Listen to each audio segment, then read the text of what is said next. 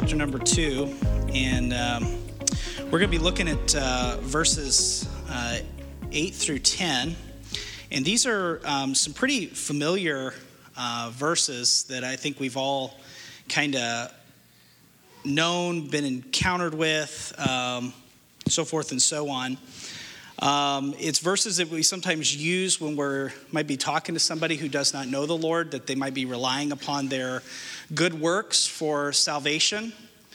But when you put it within the context of Ephesians, I understand we can use those verses to describe that salvation is not of us, but I think that there's another meaning there for us as Christians, as believers, to know who we are in Christ. And as we've been looking here in Ephesians, we can clearly see that God is the source of our entire salvation. Everything stems from Him. There's nothing that we contribute to our salvation. There's nothing that we can say, well, I've added this to my salvation, or I've given this part to my salvation. God is the source of all of that. He's blessed us with every spiritual blessing. He chose us before the foundation of the world, as Ephesians 1 says. He lavishly pours out grace that has been given to us. He bestows upon us this inheritance that's eternal, that is powerful and glorious. And we've seen just in that, in chapter 1, like what God has done for us. And then in chapter 2, we saw, but you were dead in trespasses and sins. And then that wonderful verse in verse 4, but God, who is rich in mercy, has raised us from the dead.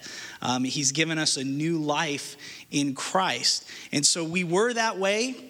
But now God has worked this amazing salvation in us and has given us something that we can rely upon and we can depend upon and we can walk in and we can live our life in. And we come here to verses 8 through 10, and these verses, I think, really give us some understanding of who we are in Christ. Let's read these verses here, Ephesians 2, 8 through 10. Look what it says. He says, for by grace you have been saved through faith. And this is not your own doing. It is the gift of God. Not a result of works, so that no one may boast. Now this is sometimes where we like to stop. But verse 10 goes along with those other two verses. Look what he says.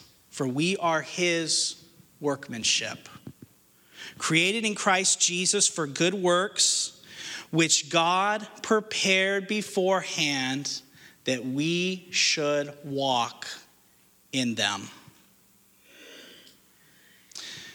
So it's apparent from these verses that we can see that God is the source of our entire salvation. And if you look at some of these things that Paul says here, he talks about that it's for by grace. It's grace and it's through faith. Those are the two main ingredients that are there for our salvation. And he says it's not of yourselves. What is not of yourselves? It's the grace that's not of yourselves. It's the faith that's not of yourselves. It is completely a work of God. You realize that we are walking, living miracles. Sometimes you hear about children that might be born prematurely, or they might have had a lot of complications in the hospital when they were first born. And as they get older, their parents say, oh, he was our baby miracle, or she's our baby miracle. You know, I mean, you think about that, but do you realize that we are all, those of us that know Christ, we are all miracles because we're walking and we're alive? Because we were dead, and we're walking and we're alive. And so the Bible tells us here it's not a result of works, so that no one may boast. And so God is the source of our entire salvation. I want to just show you a couple things about this. I think this will be helpful to you as a believer in Christ, because to knowing who we are in Christ, knowing who we are and what Christ has done in our life and how he's working in our life, this should help us live. And what he says here, we should be able to walk, our manner of life, how we live our life as believers. So let's take note here, just a couple things. Number one, I want you to notice this. Number one, salvation is by grace. Salvation is by grace. Listen again what he says, verses 8 and 9. For by grace you have been saved through faith, and this is not your own doing. It is the gift of God, not a result of works, so that no one may boast. Our salvation in Christ is marked by grace. Grace is the undeserved kindness of God. Grace is the extension of goodness to those who in no way ought to receive it. What should we be receiving? Well, Ephesians 2, 1 through 3 tells us that we were by nature children of wrath. That's what we should be receiving, is the wrath of God, the judgment of God upon our lives. But yet God extends his grace, his unmerited favor to people. And so until we understand our utterly wayward and corrupt nature, that what we used to be, Ephesians 1 through 3, we were following the devil, we were following the course of this world, we were spiritually dead in our trespasses and sins. Until we understand how corrupt and vile and horrible people that we really were, grace really doesn't mean anything. But when we were arrested, when we were awakened to the reality that who we were, what we were, and that God's grace was extending to us, then it became something that was amazing and wonderful and glorious, because now salvation is being offered to me, who was once on the road to hell, once in the pit of destruction, as the psalmist says, that his feet was in the miry clay. And God has raised us up into new life. And so grace is marked in our salvation. And we see ourselves that we were totally unfit for God's kingdom. And God extended his grace towards us. Here's another thing. Look what he says here. It says faith. He says, for by grace you have been saved through faith. Faith is essential to our salvation. It's through faith that we're able to have salvation. And this is what is so amazing about God's gift. It's not of you. In other words, it's not of your faith. God gives you the faith in order to believe in him. It's nothing that we contribute on our own, because without faith there is no salvation. We were dead. We didn't contribute anything, and he awakened us to that need, that spiritual need that we have in Christ, and he enabled us to see what we never saw before. Faith is something God gives us to the new life, so that we can live the new life, so that we can be made alive. You think about a dead man. A dead man can't do anything. He can't walk, he can't talk. All he can do there is be dead. That's it. That's my joke for today, by the way. You like that, Tom? No. And so we that were in Christ, before Christ, we were dead. There was nothing that we could contribute. And that's what makes salvation so amazing, is that God extends this grace, God extends this faith to us. And it's not a result of our works. It's not a result. Salvation is not a result of ourselves. You know, if grace is grace, then it's because we don't deserve his kindness. Otherwise, grace is no longer grace. If there was something that you and I could contribute to our salvation, then it wouldn't be grace. A side benefit from this is that we do not need to impress God. Of course, there's no way that you could ever impress God anyways. What do you have to offer God? What? I mean, think about the best that you may have. What do you have to offer God? There's nothing. The clock's off, by the way. We have nothing to offer God. And so salvation is a complete gift from him of grace. It's extended to us. And so we know that God is the source of our entire salvation because why? Look what he says, so that no one may boast. So we can't bring anything, God. We don't offer him anything.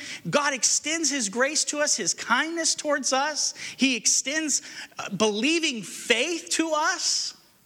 And when we believe and we receive Christ as our Savior, none of us can boast because it's all of him. And so through all of this is what I want you to see how verse 10 ties into this, because through all of this, God has laid a spiritual foundation for us who know Christ. He's setting up a framework by which the great glories of God would be ever adorned without the tarnish of our own pride or our own boasting. You know, around here in Goshen, they're doing a lot of building right now, a lot of homes going up and apartments going up. And one of the things that you may see that happens when they first begin to build a building is instead of going up, they go down first. And they dig down deep into the ground and they lay a solid foundation. And it's through that solid foundation of which they can build upon now, so that building, that structure can withstand things that go on throughout the day, throughout the years. In the same way, God has dug deep, and he's laid a solid foundation of grace in our lives. And then he begins to build. He begins to construct. He begins to create. And he begins to make. You see, in Christ's death, we see the utter condemnation that we deserved that was placed upon Christ. And if we were to deserve what we should have had, what should have been coming to us, it would have been nothing but severe judgment. And we could not bring anything to him. The only thing that we could do was to cry out for salvation. And when we cried out for salvation, God began to dig and to build. He began to construct something in your life, grace. He began to do something, a glorious work in your life, a work of grace. And so by thinking that somehow we can contribute to what God is doing here, by thinking that somehow we can give something to our salvation, it leaves a dark stain upon God's purpose for our life. And that's why we as believers in Christ, we need to make sure that when we are talking about Christ and we are exalting Christ, that it's all about him, it's not about us. Because God is the one who's laid the foundation for our salvation. And so knowing this about our salvation, this helps us now move into verse number 10. And so let's look at verse number 10 here. Look what he says. For we are his workmanship, created in Christ Jesus for good works which God prepared beforehand. So when Christ saved us, we now are made alive. And what does he do? We've been spiritually awakened and we have this new life in Christ. But unfortunately, what I tend to do, is that I make my Christian life complicated now. Instead of living in a life of grace, I now have muddied the waters and try to somehow live the Christian life apart from grace. And listen to what he says again. For we are his workmanship, created in Christ Jesus for good works. When you think about workmanship, you think about ownership, something that somebody owns, something that somebody made. Now, I have several different things here. This is a solid chunk of wood that's been made, it's been crafted, it's been created to look like a boat. Now, from what I can see here, there's still pencil drawings on here, so it's not done yet. It's in the process of being worked on. There's workmanship that's going on here. It looks like somebody is putting some stain on the side here, and it's kind of spilled over onto the top part there. That tells me somebody's been working on this. It's not completely finished. But there's a process that's going on with this right here. I have here, this is a clay pot from New Mexico. It's from Acoma, New Mexico. This was made by a skilled artist. Somebody took the time, took the clay, molded it, shaped it, smoothed it, decorated it, fired it, painted it. There's been a lot of workmanship that has gone into this. I have a clock there. Now, this clock here, from what I can see, it's pretty old. Tom told me that this was the new model that came out when he was young. Before that, he had a sundial on for a wristwatch. But that clock there, somebody put that together. There's craftsmanship that has been put together there. It's been made, it's been crafted. And the Bible tells us, it says, for we are his workmanship. Now, when we see all these things, we can look at them, we can say, well, yeah, somebody's been working, somebody's been doing some things. But look what he says here. For we are his workmanship, created in Christ Jesus. What does his workmanship look like? What does God's handiwork look like? What defines his workmanship? How can you identify that it's his? You know, on the bottom of this pot here, it has a signature. This identifies the person who made this. There might be people that collect certain types of pottery, and they're able to say, well, you know, I know that was made in the such and such age, and this was this, because we can always tell because of the certain markings. There is a craftsmanship that has gone into this. Here, this boat here, this is supposed to be used as a model that's going to be used as a thing when somebody begins to build these boats. And that's Tim's boat. He's working on that. He's crafting it. He's making it as a model for future models. And so when people see that boat, they say, hey, that's one of Tim's craftsmanship boats. Because there's workmanship that's been signed to it. And so God's word says here, we are his workmanship created in Christ Jesus. Now look what it says here. Workmanship and created. I love that. Do we create or do we make? We make. God is the only one that can create. He is able to take nothing and make something. He's the only one. And when we apply this to the act of, for by grace are you saved through faith, here we are spiritually dead, nothing, zero, nothing. And God is able to take that, and he's able to create, and he's able to fashion, and he's able to mold his workmanship. Now look at this next part, because this is very important. He says that we are created in Christ Jesus for what? For good works, which God prepared beforehand. Now Paul is very straightforward here in this passage. He's just getting right to the point. And he says, if we are saved, then we are saved to live out good works. Paul is telling us here what it means to be raised up together with Christ, that we've been created in his workmanship, that we are to be saved to live out good works.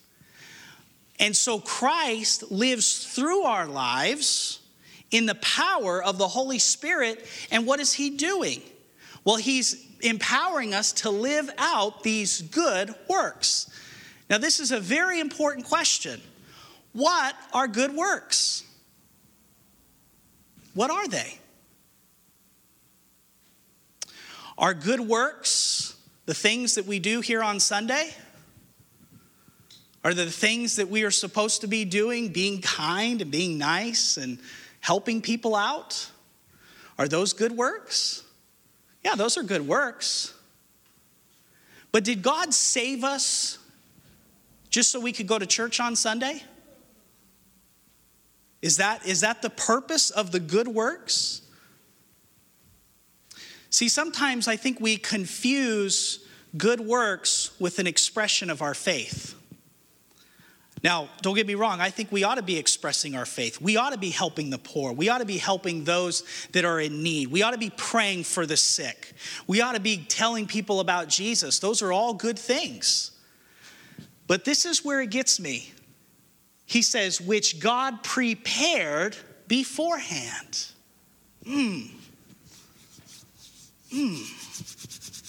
What does that mean?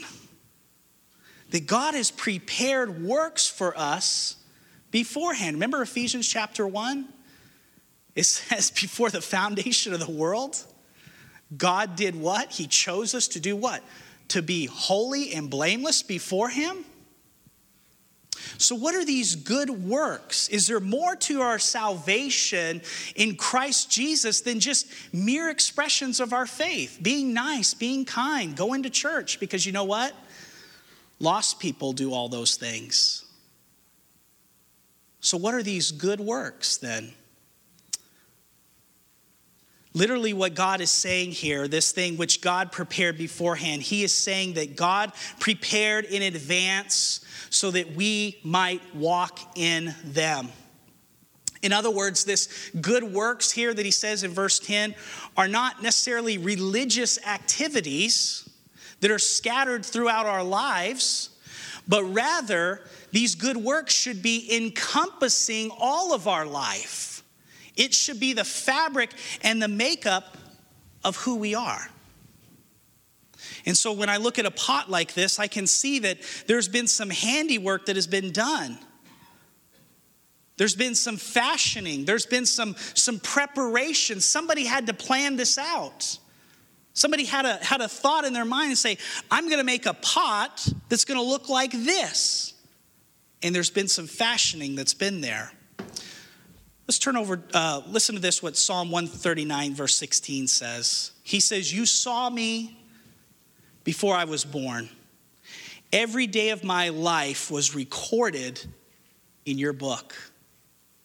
Every moment was laid out before a single day had passed.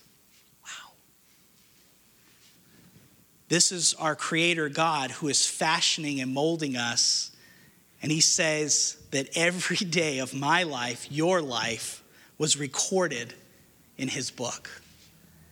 He says that every moment was laid out before a single day had even passed. So God has prepared our days from the foundation of the world. He's got everything recorded. He's got everything laid out exactly how he wants it to look. Everything. And so when we think about this, when we think about these works, these good works that are in our lives, they can't just possibly just be mere expressions of our faith. But rather, you know what they are? They're the trials. They're the difficulties. They're the good times and the bad times. They're the times of weeping and they're the times of joy. They're the times of great distress and sorrow. And yet they're the times where we are just overflowing with joyous praise to our God. These are the good works that God has fashioned and prepared for us so that what? We would walk in them. And so it's through these circumstances in life that when I walk by faith with Christ, what does it do for me? That I recognize God's design in everything that God has brought into my life. And it's to make me more like him. Romans chapter 8, verses 18 through 39 really gives us a good description of this. He says, what can separate us from the love of God? Should death or should destruction, should persecution, should hardships and difficulties, are these going to separate me from the love of God? He says, no. He says, we are more than conquerors than all these things. Why? Because of what Jesus Christ did on the cross for us, laying the foundation of grace for us. So God designs works for you and me to walk in. So what is my life about? Where is it headed?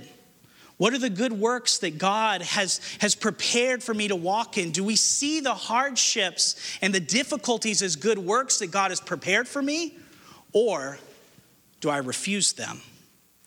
See, this is so important because I believe there are many believers that when they encounter difficult times or difficult trials, they don't see them as a good work of God, but rather they see them as kind of a curse or kind of a, boy, this is hard.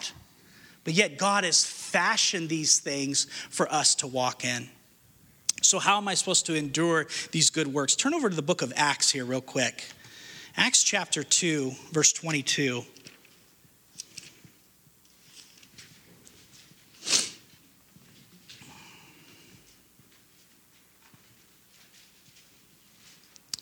Acts chapter 2, verse 22. And look at verses 22 through 23. He says, people of Israel, listen.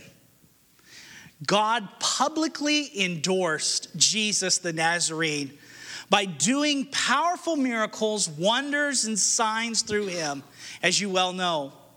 But God knew what would happen, and his prearranged plan was carried out when Jesus was betrayed.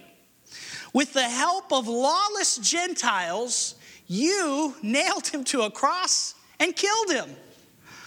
This was a prearranged plan, but yet the Son of God, knowing the prearranged plan that he was going to be betrayed, that he was going to be beaten, that he was going to be mocked and spit upon, that nails were going to be driven into his hands, that he was going to hang on a cross, suffer the wrath of God, and it was poured out upon him as he became sin for us. The joy that was set before him endured the cross. And he went forward to the cross. And in doing so, he secured grace for you and for me. And by doing that, that grace now flows. It washes over us. It enables us to do the same, to endure the trials, to endure the difficulties, to endure the good works that God has preordained for you and for me. Good works that he has fashioned for you and for me to endure. Listen to what Hebrews chapter 12, verses 1 through 3 says.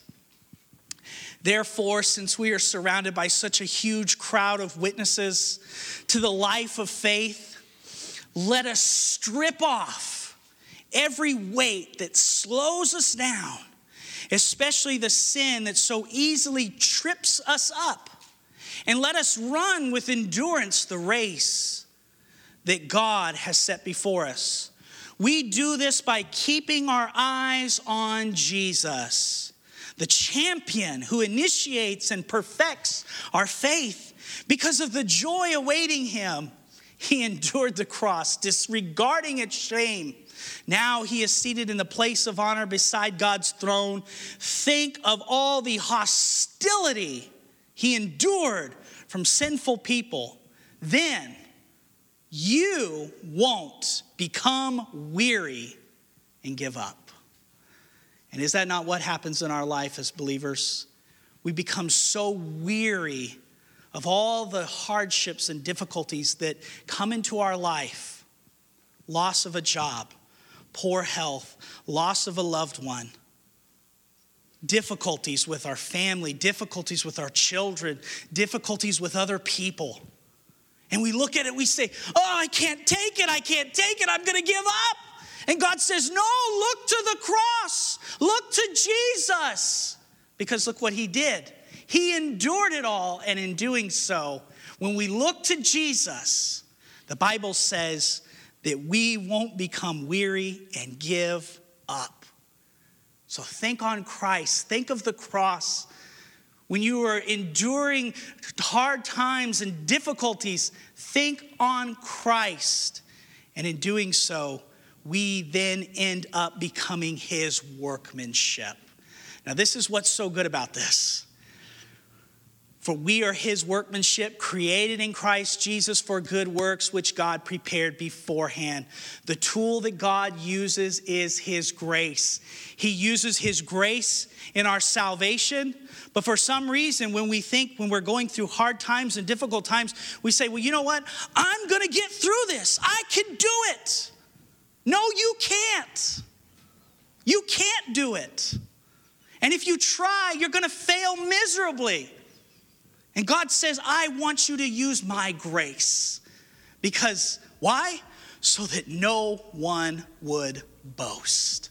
And so our salvation, if our salvation is by grace through faith, then our Christian life then too should be by grace through faith. So that no one would boast. Got one little last verse here to read you and then we'll be done. Philippians 1:6.